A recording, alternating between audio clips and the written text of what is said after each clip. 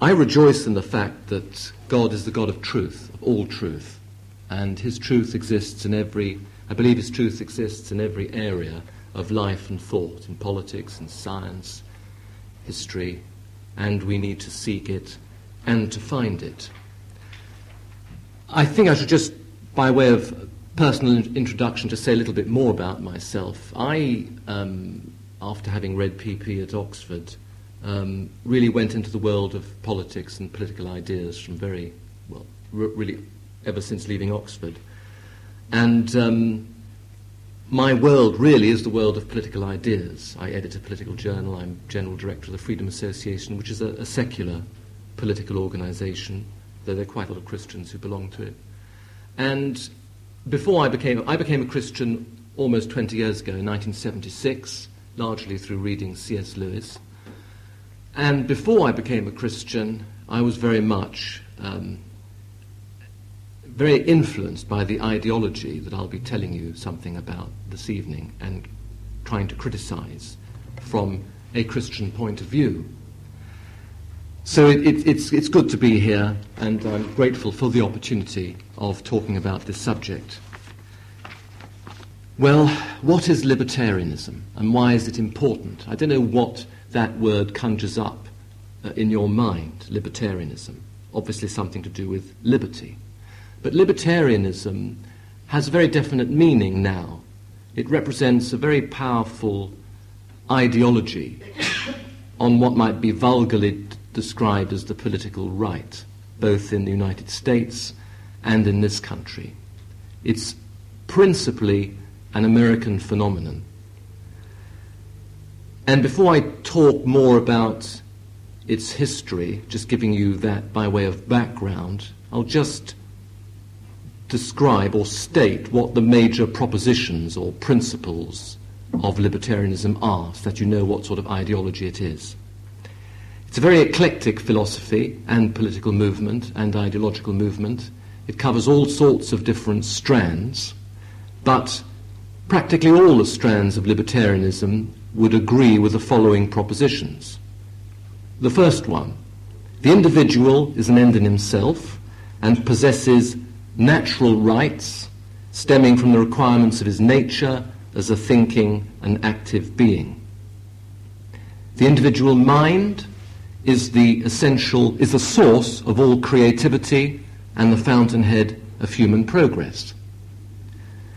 Liberty is the essential condition of all human progress and achievement. The right to personal liberty is absolute so long as its exercise doesn't infringe the equal rights of others. Private property rights are also absolute because the individual has an unlimited right to the product of his labour. Free market capitalism is the only economic system compatible with freedom and the individual's natural rights. The role of the state, libertarians believe, should be strictly limited to the protection of life, liberty and property, and to the enforcement of contracts. Taxation for any other purpose than the financing of what used to be described as the night watchman state, taxation for any other purpose, particularly welfare or redistribution, is theft. In the areas of sex, marriage and the family, there are no moral or cultural absolutes whatsoever.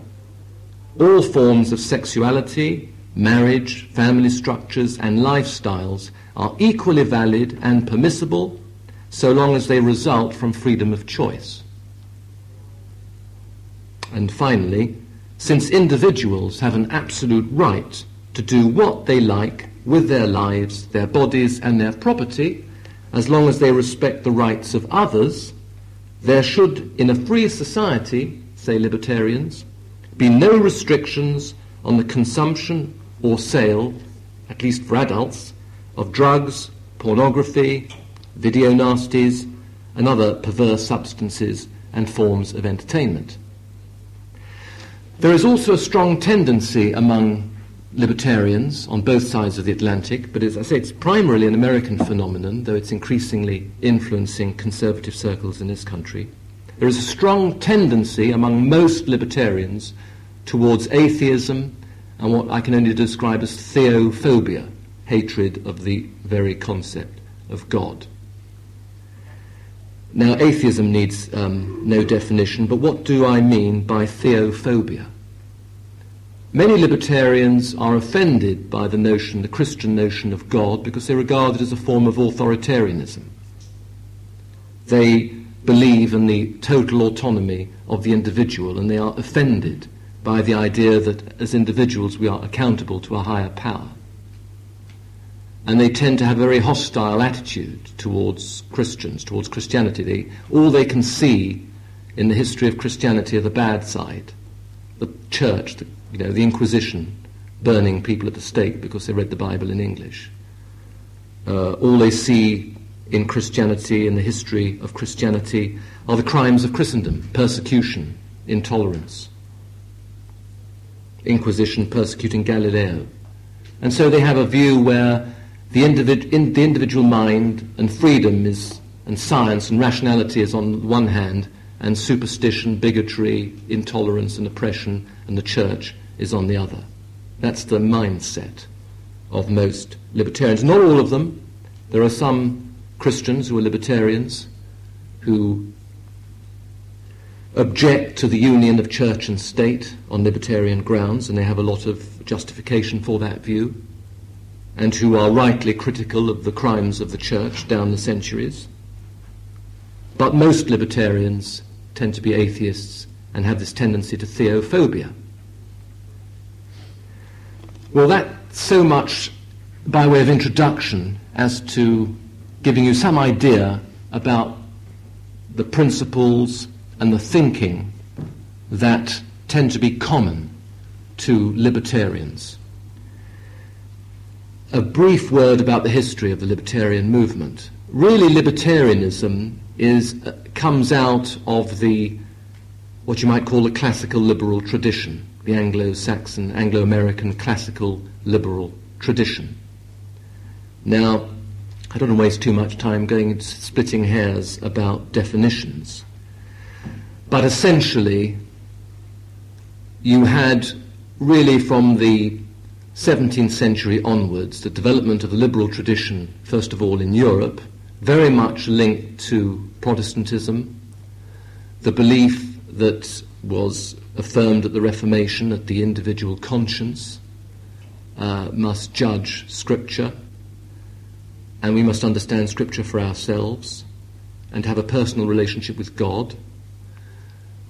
And Protestant ideas about congregational government, also combined with this emphasis on the rights of the individual conscience, helped to create a political movement, particularly in 17th century England, which opposed divine right, the divine right of kings, regarded all power as something held, something that is a sacred trust, and for the use of which one is accountable to God. That was associated with the idea that the law is above the king, which was in fact a medieval idea. It's part of Christendom. And then out of that general, if you like, spiritual and philosophical background, there then emerged the liberal tradition in its fullest sense, affirming the rights of private property, the work ethic, the need to limit the power of the state in order to preserve freedom, particularly the rights of conscience. And that tradition was very strong in what became known as the science of political economy in the 19th century, starting particularly with Adam Smith. And that tradition, that liberal tradition, of course, was greatly developed in the United States in the years leading up to the Declaration of Independence and the War of Independence. And so the founding fathers of the American Constitution, the leaders of the American Republic in its earliest years, men like Thomas Jefferson, George Washington, the authors of the Federalist Papers like Madison, Jay, and Hamilton, all these men had a very strong notion of the rights of the individual and the need to limit the power of the state, They all believed in a strong work ethic. Most of them were Christians, though quite a lot of them were also deists. And that is essentially the background to libertarianism. That's the culture from which libertarianism has emerged. And many of the things libertarians believe in are common, of course, to the wider classical liberal tradition in the broadest sense of that word. But libertarianism in its extreme form really emerged in the 1950s in the United States. I suppose you could argue that some of it originated in the opposition to President Roosevelt's New Deal policies to get America out of the Great Depression in the 30s. There was a group of American thinkers who were concerned about the growth of state power under President Roosevelt. And anyway, in the 50s it really took off, and two thinkers in particular were very influential, both of whom have died. One, an American woman called Ayn Rand, who in fact was a political refugee from Russia, and really her whole life and all her thought is one big reaction to communism, really, at the psychological level. But she was called Ayn Rand, and she wrote some very famous philosophical novels, one called The Fountainhead, about an architect who refuses to compromise his standards of architecture, and who holds out for his creative talents and vision of architecture against the opposition of his generation. And that was called The Fountainhead. She wrote another philosophical novel called Atlas Shrugged, which is about the men of the mind going on, in other words, entrepreneurs, intellectuals, scientists, people who are great creative individuals going on strike against an American socialist government of the future and refusing to work and allowing the country to collapse around them to teach the surrounding society a lesson. And she also wrote a number of non-fiction books, two of which are Capitalism, the Unknown Ideal, which came out in 1967, and around that time, too, The Virtue of Selfishness, a new concept of egoism. Ayn Rand, however, and her objectivist movement, as it is called, is only one very particular strand of American libertarianism, of a particularly idiosyncratic kind, but one with great emotional power, which has influenced a lot of young people. The other important author and thinker of the American libertarian tradition is called Murray Rothbard, and he wrote a very influential book in 1973 called For a New Liberty, The Libertarian Manifesto. In fact, shortly before he died, he had a slight break with the libertarian movement and apparently had some second thoughts about it all, which I have yet to read about. So I can't bring you completely up to date with the thought of Murray Rothbard, but he was a very brilliant economist and thinker.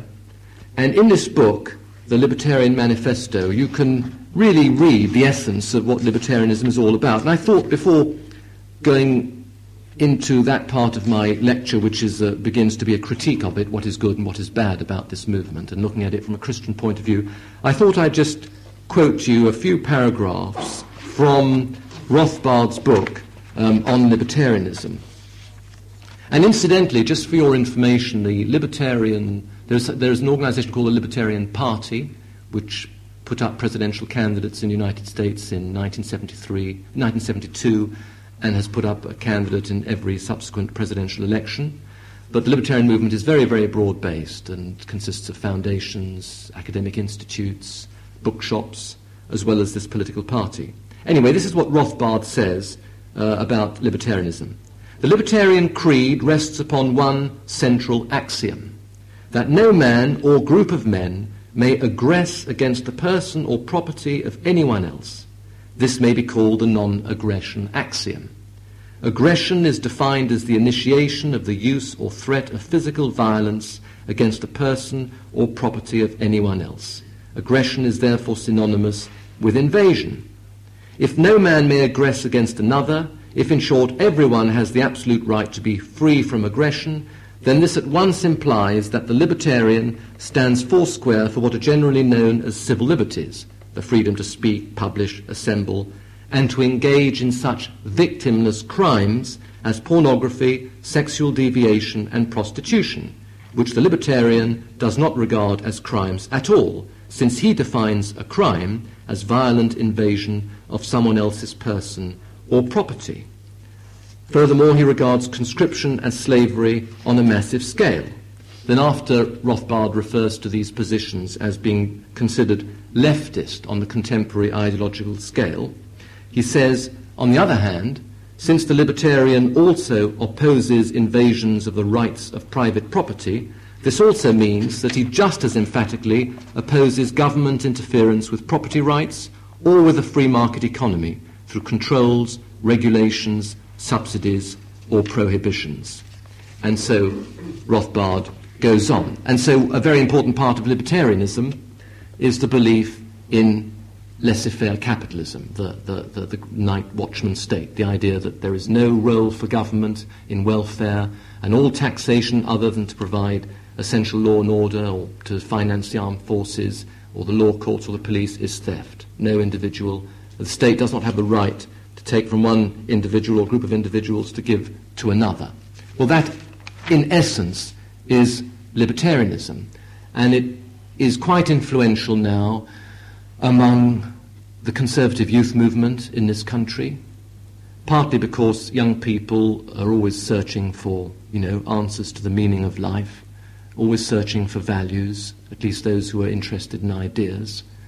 And what tends to happen if they don't become Christians is that something fills the vacuum. And among younger conservatives, what is largely filling that vacuum, not entirely, but among many of them, is this ideology of libertarianism, which has links, as I said, with the classical liberal tradition, which is European and American, but particularly with libertarianism. Now, what is there in libertarianism that is true and that Christians can agree with? Well, first of all, I believe that because individuals are made in the image of God, and that God gives us the gift of reason and free will, and we are, as individuals, the objects of his love, I believe it is true that individuals are ends in themselves, and do therefore have God-given rights to life, liberty, and the pursuit of happiness. God-given rights, that is, in relation to the state, rights that the state has no right to take away from us. We have no rights in relation to God. He is the creator. We are his children, we are his creatures, we owe him everything. We have no rights in relation to God.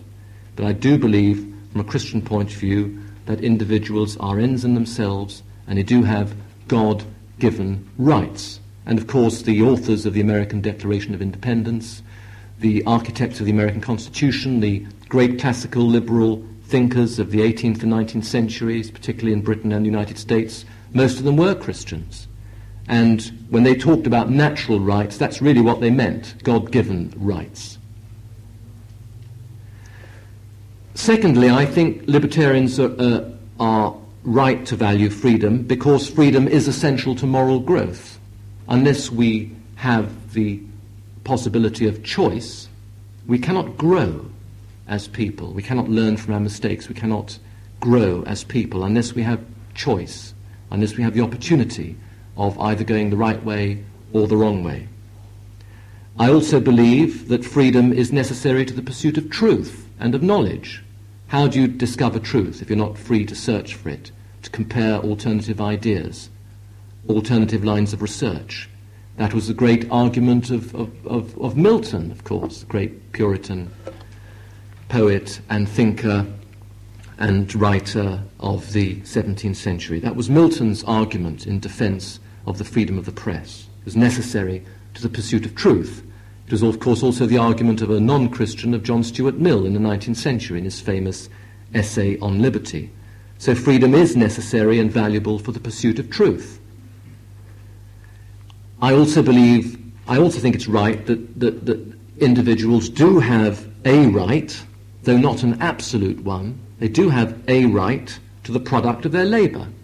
That's obvious. It's obviously just that you do have the right to the product of your labour and therefore to private property. And private property, of course, is specifically sanctioned and protected in the Ten Commandments.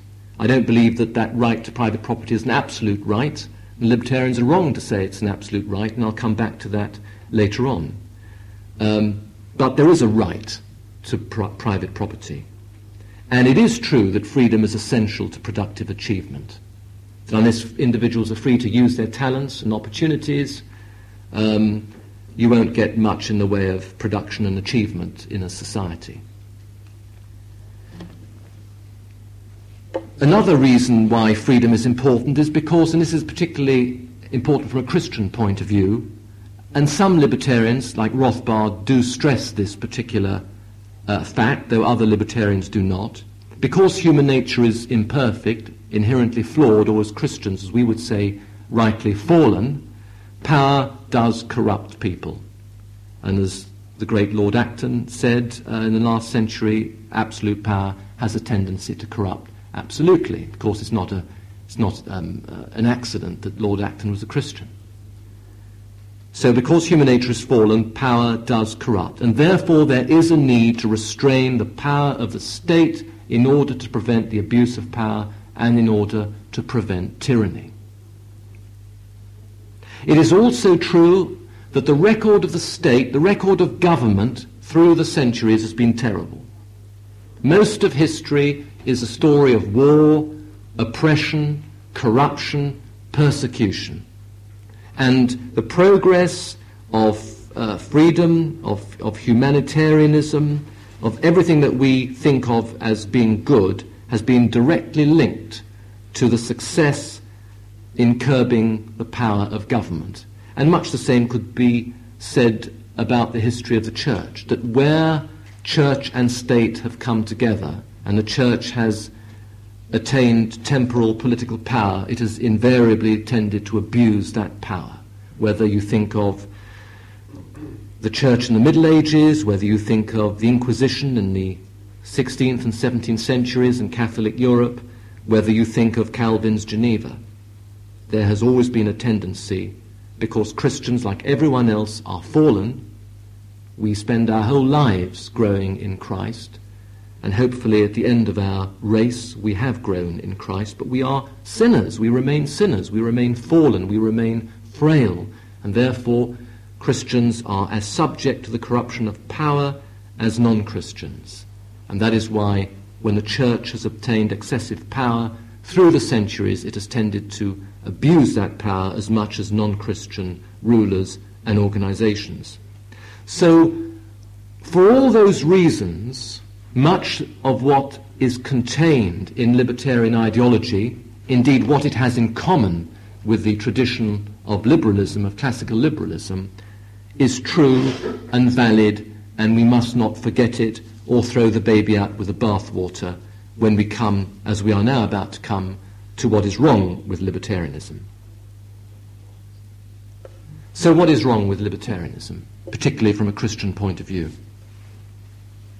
Well, the first thing that is wrong about libertarianism, about this ideology I've been describing to you, is that it has an idolatrous tendency to make freedom and personal choice an end in itself, whereas freedom is a means to other ends.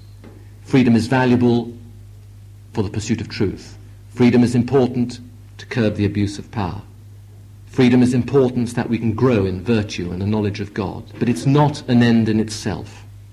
Now, a lot of libertarians will acknowledge that truth, but what tends to happen in practice, and you see that reflected in many of the policy positions favoured by libertarians, is that they in practice tend to regard freedom as an end in itself, and whatever is the result of personal choice is, for that reason, all right.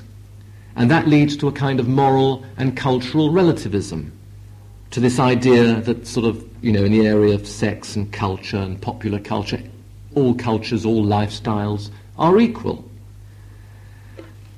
And the result, of course, is disaster, the disastrous trends that we have been seeing on both sides of the Atlantic, and indeed in all advanced Western countries.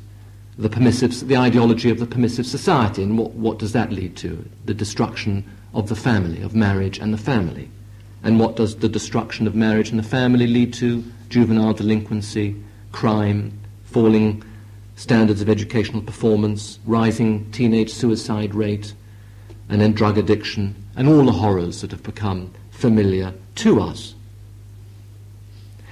Also, interesting enough, this relativism is destructive of liberty.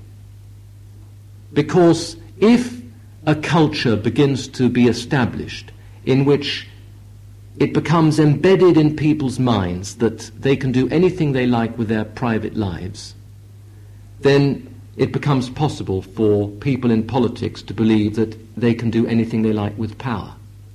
If you think of totalitarianism or tyranny as permissiveness with power, you can see the psychological and ideological link. So libertarians are wrong to argue that all lifestyles, all sexualities are equal. They're not. What's wrong with homosexuality? The bodies of men and women are complementary. That tells us something about the perverse nature of homosexuality. The family is the fundamental unit and structure of society. The union of man and woman in marriage is essential to not only to the procreation but to the bringing up of the young. So we know, for all these reasons, as well as the Word of God, that homosexuality is wrong. And therefore we cannot accept as Christians this libertarian idea that as long as a lifestyle, a form of sexual behavior, a form of marriage, if you like gay marriage, is the result of voluntary choice, therefore it's all right. No, it's not all right. And interestingly enough, this relativistic libertarian attitude towards marriage and the family and sexual lifestyles reinforces hostility to the idea of natural authority, without which no society can survive. And what I mean by natural authority is the idea that not only is there an objective hierarchy of standards and values and an objective moral code of right and wrong, but some people are wiser than others, that it's right and proper and natural that children should obey their parents, that school children should look up to their teachers, that there is a hierarchy, if you like, of wisdom. There ought to be a hierarchy, a natural hierarchy of wisdom and authority in society. And without that sense of hierarchy, society fragments. And it's ironic that where natural authority is undermined, a vacuum is created which leads to anarchy, and then the only way of curbing that anarchy is to use the power of the state in the most brutal fashion. So the result of a society where you're not allowed to inflict the mildest forms of corporal punishment on children, like a slap, you end up producing delinquents who have to be dealt with by riot police. That's where the rebellion against natural authority leads a society. It actually leads it in the direction of tyranny, not in the direction of freedom.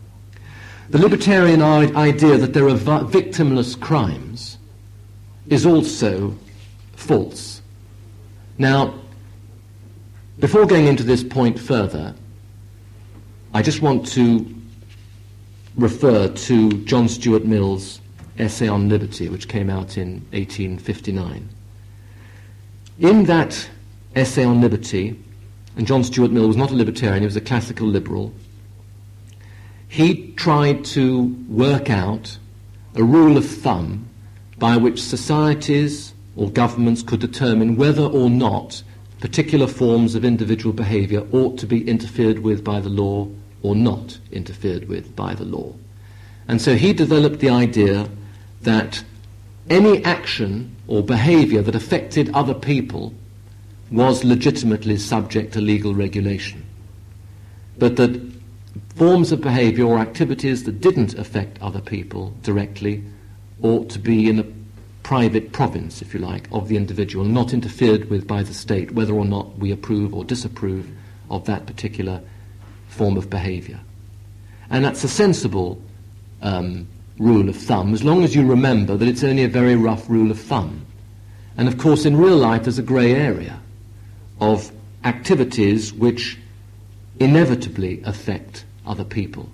So an adult's freedom to consume hardcore pornography is going to affect the rest of society if, as a result of that consumption of hardcore pornography, the adult in that particular case goes out and rapes a woman, or has children who read this pornography because it's lying around the home. The police, as many of you will know, often find that sexual offenders are inveterately consumers of hardcore pornography.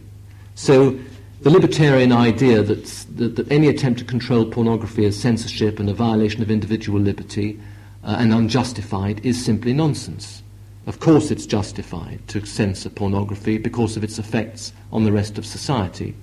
And I find it rather grotesque, really, that the arguments that were used by great men like Milton and John Stuart Mill to defend freedom of thought and freedom of speech and the freedom of individuals to get to grips with important theological and philosophical issues should be used to justify perverse forms of entertainment.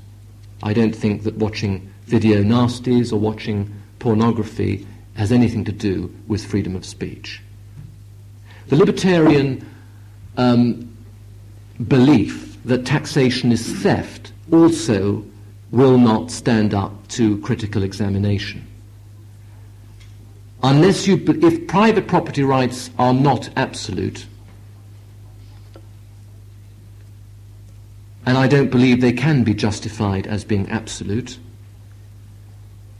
then it follows that there are other moral considerations and obligations which may limit the right to private property. I believe that that helping others in ways that help them that increase their opportunities to develop their talents, to make the most of the opportunities of life, like, giving a child an education who would otherwise not get an education because his parents have got no money, that kind of state help enhances opportunities, the opportunities individuals enjoy, benefits the rest of society, and therefore is morally justified. And therefore I think taxation for redistributive or welfare purposes is justified. Though there are limits to it. If you overdo the redistribution of wealth and the levels of taxation, you'll kill the goose that lays the golden egg, or you'll interfere too much with the rights people legitimately enjoy to the fruits of their labour. One can have an argument about if state action is justified, what sort of action ought it to be? I think there's a very good case for saying that it is one thing to say that the state has the right to levy taxes in order to pay for the health care or schooling or education of people who would otherwise not be able to provide for themselves despite their best efforts. It doesn't necessarily follow from that the state should monopolize the provision of education and schooling or organize it in a particular way. That's just an argument for saying that there is a right to tax in order to help those who otherwise would not be able to help themselves. So taxation as theft is not a morally justifiable position. But the real weakness of libertarianism, and I want to spend a little time on this before coming to the final section of my lecture, which is the alternative Christian biblical perspective on liberty and natural rights. The great philosophical weakness of libertarianism is that the indifference of libertarians to God, the fact that most of them are atheists, deprives their ideology of liberty of any conceivable, justifiable foundation. And let me illustrate what I mean by that. All their argument depends on the recognition of the value of liberty. And their belief in liberty is based on the belief that individuals have natural rights, that because we have reason and free will, and because we need to be able to think and act freely in order to live and in order to prosper and in order to use our talents, we have a right to certain freedoms. But if atheism is true, and we're simply the product, and our minds and all our thinking is simply the product of the random movement of atoms, and we're adrift in a meaningless, mechanistic universe, how can there be any justification for this idea that individuals are precious or have rights? That is a moral perception. And if atheism is true, there is no such thing as an objective moral law or objective moral values. Our thinking processes and the results of our thinking processes have no more significance than the wind and the trees. Indeed, there's an interesting logical and philosophical contradiction at the heart of atheism, which is that if atheism is true, we're simply the product of mindless movement of atoms. We have no reason, therefore, for believing in the truth of any of our conclusions, or that there is any such thing as truth, and therefore we have no reason actually for believing in the truth of atheism either. It leads to a complete sort of circle of contradiction and nihilism. So that's the first great weakness of libertarianism philosophically. It has no, to use a long philosophical word, to do with the theory of knowledge. It has no epistemological foundation. And of course, if there is no, and then in fact, then look more closely at the whole subject of moral values, because this brings me now into the Christian perspective on liberty. What is the link between moral law and liberty? If respect for the individual, and therefore for freedom, is a moral perception, that moral perception can only be justified and recognized as a valid, objective moral perception if one acknowledges that there are such things as moral values. There is a moral code. There is an eternal law of right and wrong. If that isn't true, there's no philosophical justification for freedom. You can't say freedom is important to the pursuit of truth because there's no such thing as truth. You can't say freedom is important because the individual is an end in himself, because that's a moral perception, and if there are no moral absolutes, that isn't an absolute either. So if there's no objective moral law, we're in a situation where might is right. If I'm stronger and braver and cleverer than you, I can get what I want out of life and trample all over you, and that's good enough for me.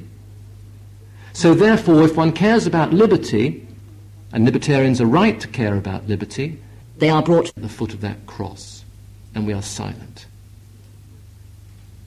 So I think we're tested also to worship, love and submit to God perfectly and totally, as Adam and Eve were tested. But for us, in a fallen world, after centuries of sin and death, it involved a lot of pain. It need not have involved pain for them. They had only obeyed. Also, what comes out of the notion of God the Creator, of course, is the idea of stewardship, of accountability. Rulers are accountable for the use of power to God. They are accountable for the use of power. Anyone who is in a position of power in any big organization is accountable to God for the use of power. They will have to stand before God and give an account. They will be held to account.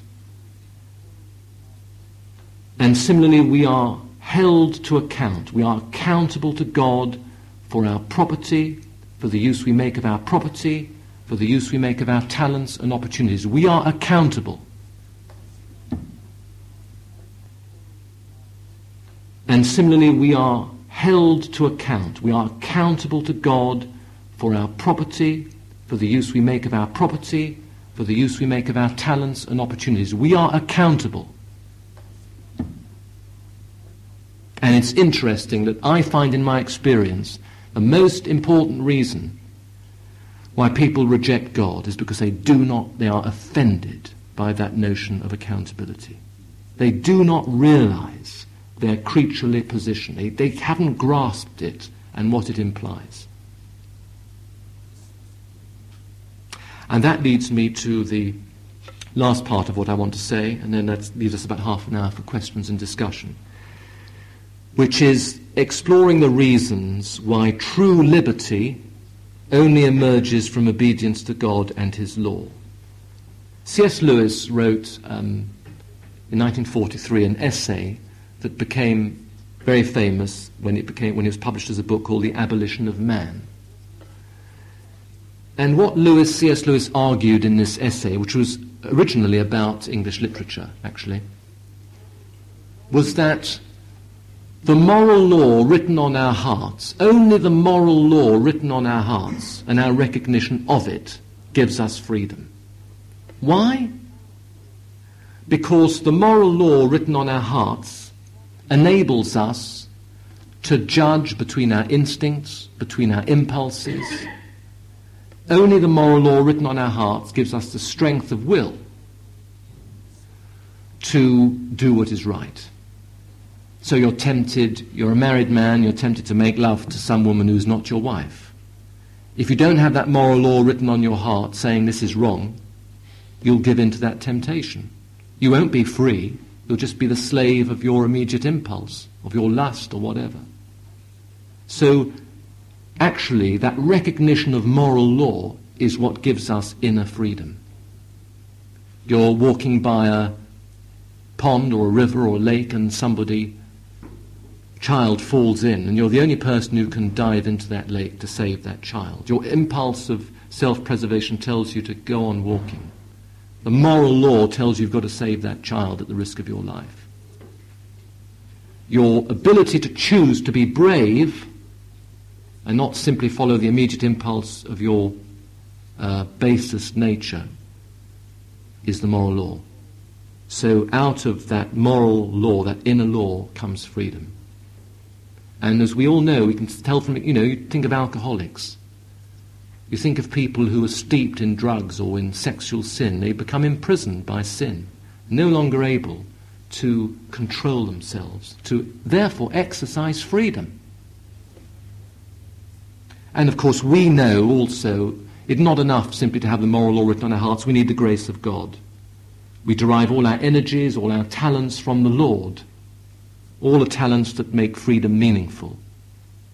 But we need His grace, by the power of the Holy Spirit, to overcome the slavery of sin and to release our wills from corrupt and evil motives. And so that is why, without God, there is no liberty. That is why Paul was right when he talked about the law of Christ being the law of liberty. And to end with a quote, I thought I would read you the words of America's first great president, George Washington, who was a Christian. He kept actually a diary throughout his life. And this is what he said, speaking to his countrymen in his moving farewell address as President of the United States, the outgoing first President of the United States, George Washington, on September the 17th, 1796. Of all the dispositions and habits which lead to political prosperity, religion and morality are indispensable supports. Let it simply be asked, where is the security for property, for reputation, for life, if the sense of religious obligation deserts the oaths which are the instruments of investigation in courts of justice? And let us with caution indulge the supposition that morality can be maintained without religion. Whatever may be conceded to the influence of refined education on minds of peculiar structure, reason and experience both forbid us to expect that national morality can prevail in exclusion of religious principle. That was once understood by the President of the United States. Sunk rather low since then. But it just emphasizes this point about the relationship between God, between our faith, between all that the Bible teaches us about God and man, and true liberty.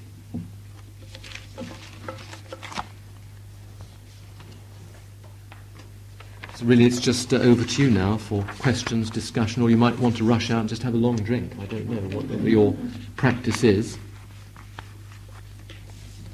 Well, we'll let you sit down for a moment, Philip.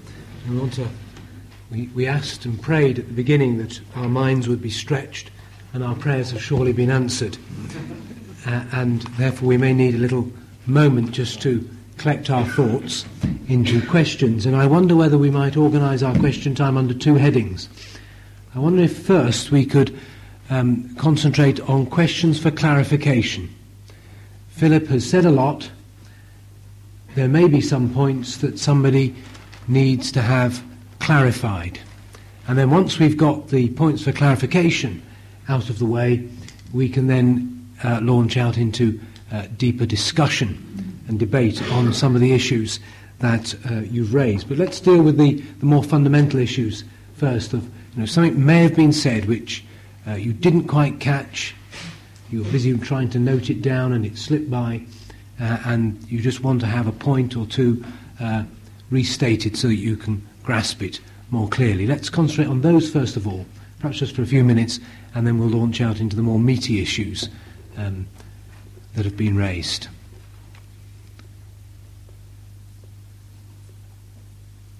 So to pick up a bowling metaphor, who is going to set the ball rolling first of all?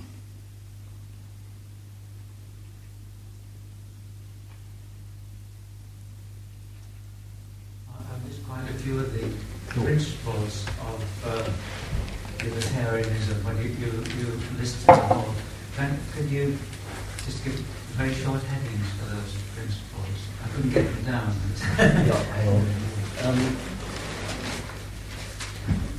Right. Well, the individual is an end in himself. I'm just trying to, rather than go... Is that all right if I just give you a short? Very short. The second one was the individual mind is the source of all creativity and progress.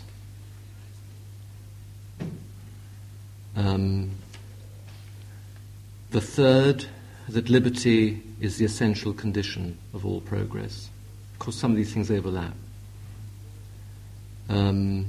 Fourth, the right to personal liberty is absolute, as long as it doesn't interfere with the equal rights of others.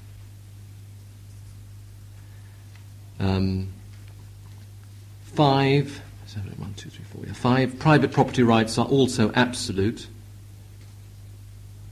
The reason, because the individual has an unlimited right to the product of his labour, but if you just that's a useful heading. Private property rights are absolute. Free market capitalism is the only economic system compatible with freedom. That was number 6. Number 7, the role of the state should be strictly limited to the protection of life, liberty and property. Number 8, taxation for any other purpose is theft. Then, it's a bit difficult to sum this up. And then in number 9 was, in the areas of sex, marriage and the family, there are no absolutes. Whatever, as long as it's a result of free choice, it's all right. And then number, was that 9 or 10? Number 9, is it 10? Yes, I can't count. See, number 9? 10 now. 10. Right. Somebody's been paying attention.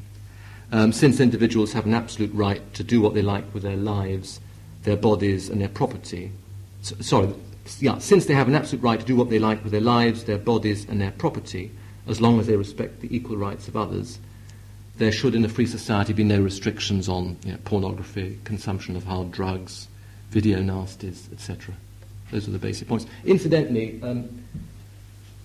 among the sort of free literature that George referred to earlier, I've got a paper here called, it's among the 30 copies that are available. It's called A Conservative Critique of Libertarianism, because it was I'm basically a political conservative, and it was a critique I did of libertarianism at a conference of the Libertarian Alliance. I went into the lion's den and debated against some libertarians, but many of the points I was making tonight, the philosophical points and political points, are in this conservative critique of libertarianism. I've also got another paper called Rediscovering the Roots of Liberty, which also contain some of the sort of material I've used for the history of freedom and the Christian links with freedom, and sort of survey really of the 20th century. So anyway, these things are free, and they're also nothing to do with this lecture, but there are a few copies of the journal I did called Freedom Today, which has an article by me called Conservative Reflections on Liberty. So anyway, that you might find that interesting, some of that interesting.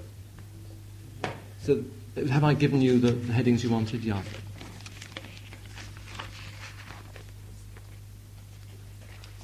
Any other points for clarification? Yes. Could you perhaps explain how an extreme libertarian treats inherited property? You talk obviously in a Lockean way about property that results from labour and having the right to life, but if you have inherited vast estates that some ancestor got through seizing land, that sort of thing, how does a libertarian deal with that? Well, it's difficult to generalise because different libertarian thinkers have not always handled this issue in the same way. I don't think any libertarian argues that property, the acquisition of private property down the centuries, you can draw an unbroken line of legitimate acquisition to the first, ancestor. I mean, that's clearly not true. Most of history is a story of plunder and invasion and oppression and so on. But I think the libertarian thinker who's tried to deal with this the most is a Harvard philosopher called Robert Nozick, who wrote a book called Anarchy, State and Utopia in about 21 years ago. And I think he argued that it is difficult to correct distributions of property whose origin involved violence centuries earlier, because the passage of time will have resulted in at least a string of some individuals, perhaps even for several generations, who have, if you like, sold that property or acquired other property as a result, or added to that property or developed that property by their own efforts. And that if you try and unravel that chain and correct that distribution, you come up against two problems. One is that you're not necessarily going to discover who the present owners ought to be, the descendants of the people who originally expropriated. And secondly, even if you could discover who were the descendants of the people who were originally expropriated, and they might not be alive, of course their line might have died out anyway, you also have the problem that you might actually be, in the end, doing more injustice than you do more harm than good, because, over 700 years, perhaps the last 100 years or 200 years, the people who've been using that property or adding to it or selling it to get other property have engaged in perfectly free, justifiable, productive activities, and why should they be penalised for sins of their ancestors centuries gone back? And if you try and correct those sins, well, where does it end? As always. So it's theoretically a lot of libertarians would accept the point underlying your question, but would argue, would make this practical point. How do you put that right? Of course, you could argue that that is, you may not be able to do that, but that emphasises this point that property rights are not absolute, that in view of the fact that in certain property, certain area of property, there might have been a chain reactions of unjust acquisitions going back over a period of time, the right of the present owner to that property need not be regarded as absolute. It isn't necessarily a terrible crime against his rights to tax him a bit. I mean, I don't know, but it's a very, very complicated, it's a very difficult subject. Someone who argued that, you have a starting point for real sort of free markets and so on to work, you really ought to have some more equalising approach to property. That person wouldn't be a true libertarian. Well, you're raising another very important, a related but slightly different issue, which is really the conflict between, if you like, egalitarians and libertarians, which is that the argument is that, all right, a person has a natural right to the fruits of his labour, and he has a natural right to make the use of the opportunities that are presented to him, and that individuals are different. They don't have the same characters. Some are abler, more hard-working, more intelligent, wiser, whatever. And therefore, you're going to get inequalities in the acquisition and distribution of property. even if you start everybody off on an equal footing. In the second or third or fourth generation, inequalities will appear. Is there therefore a moral case for the state to redistribute income through taxation or in whatever particular way, every generation or at every particular period of time, in order to give the next generation an equal start in life? Now, theoretically you could argue there's a case for doing that, but libertarians, I think rightly, would argue against that on the grounds that you cannot reconcile that with liberty in two ways. First of all, because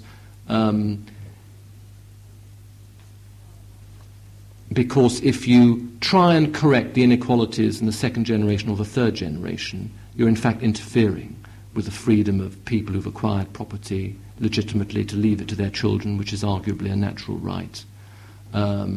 You're interfering with those freedoms, and also you're giving a lot of power into the hands of the state as to, the distribution and use of property.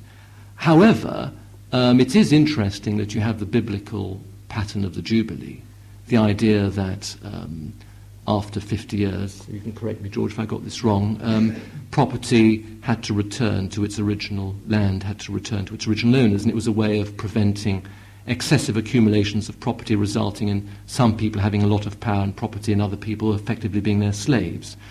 But, of course, the argument and the merits of that argument will differ depending on whether the economy and society you're living in is mainly a land-based agricultural one, where wealth is much more inflexible and economics is much more of a zero-sum game, than in modern industrialized economies where property exists in a wide variety of modes.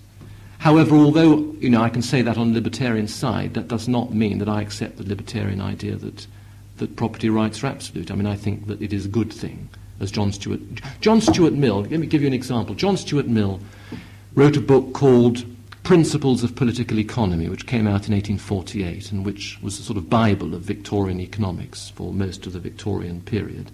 And he argued, as I argued earlier on, that if state intervention can result in an increase in some people's opportunities and life chances that otherwise would not occur, and can be, then it's justified, morally justified. There is a justification for it. But he then hedged that with various qualifications. He argued that the state shouldn't attempt to do what private individuals or groups could do better.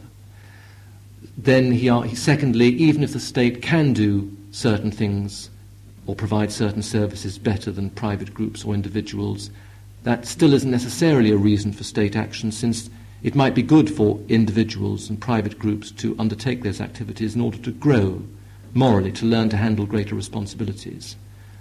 Thirdly, if nevertheless it turned out that there was an overwhelming case for state intervention and state action, then that action and that intervention should not be monopolistic. In other words, the state might intervene in education to educate people who otherwise might not get an education, but shouldn't try and monopolize the provision of schooling. Should always leave room for experimentation and choice and freedom and so on.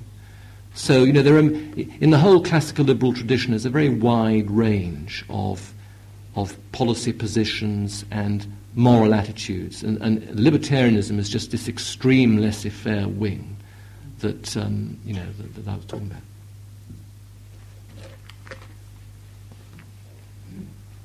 Michael.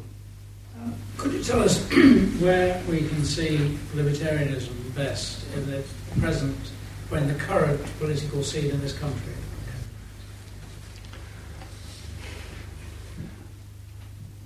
I think libertarianism raises its head in two ways.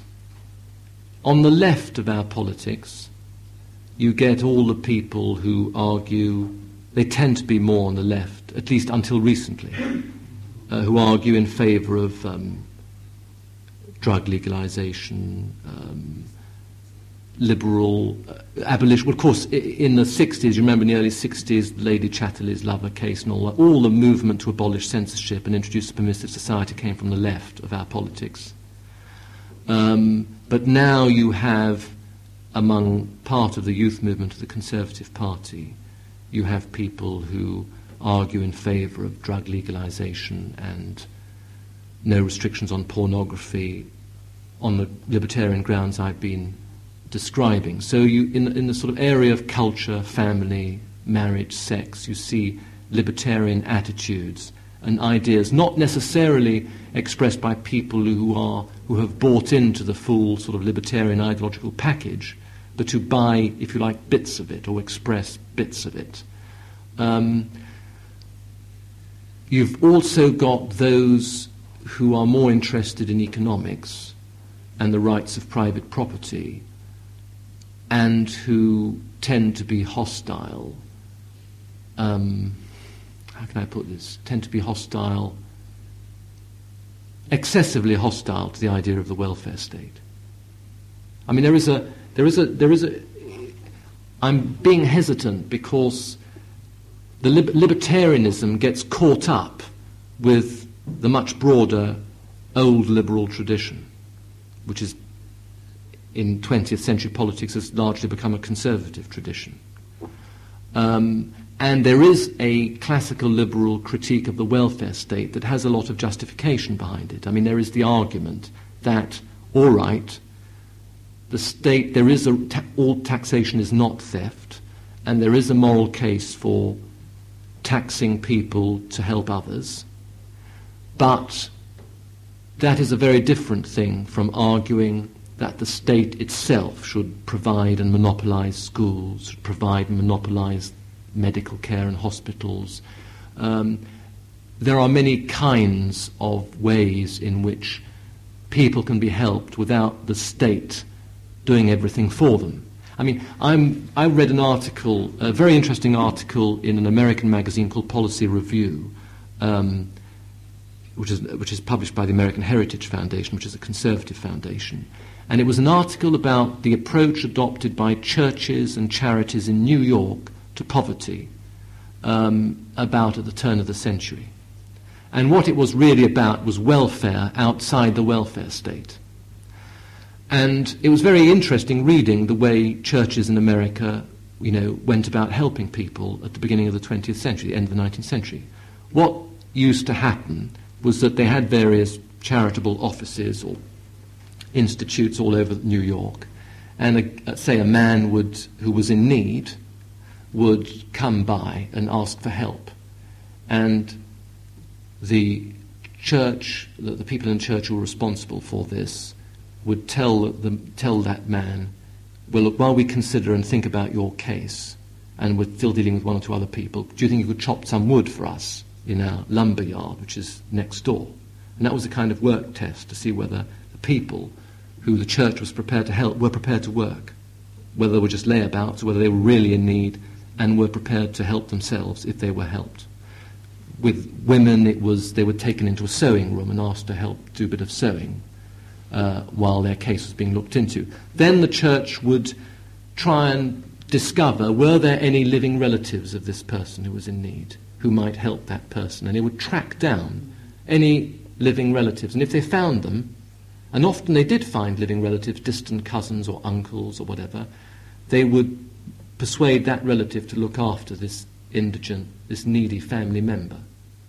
Only if that particular person had no relatives, no one in their family who could or would help them, would the church or that charity then help them.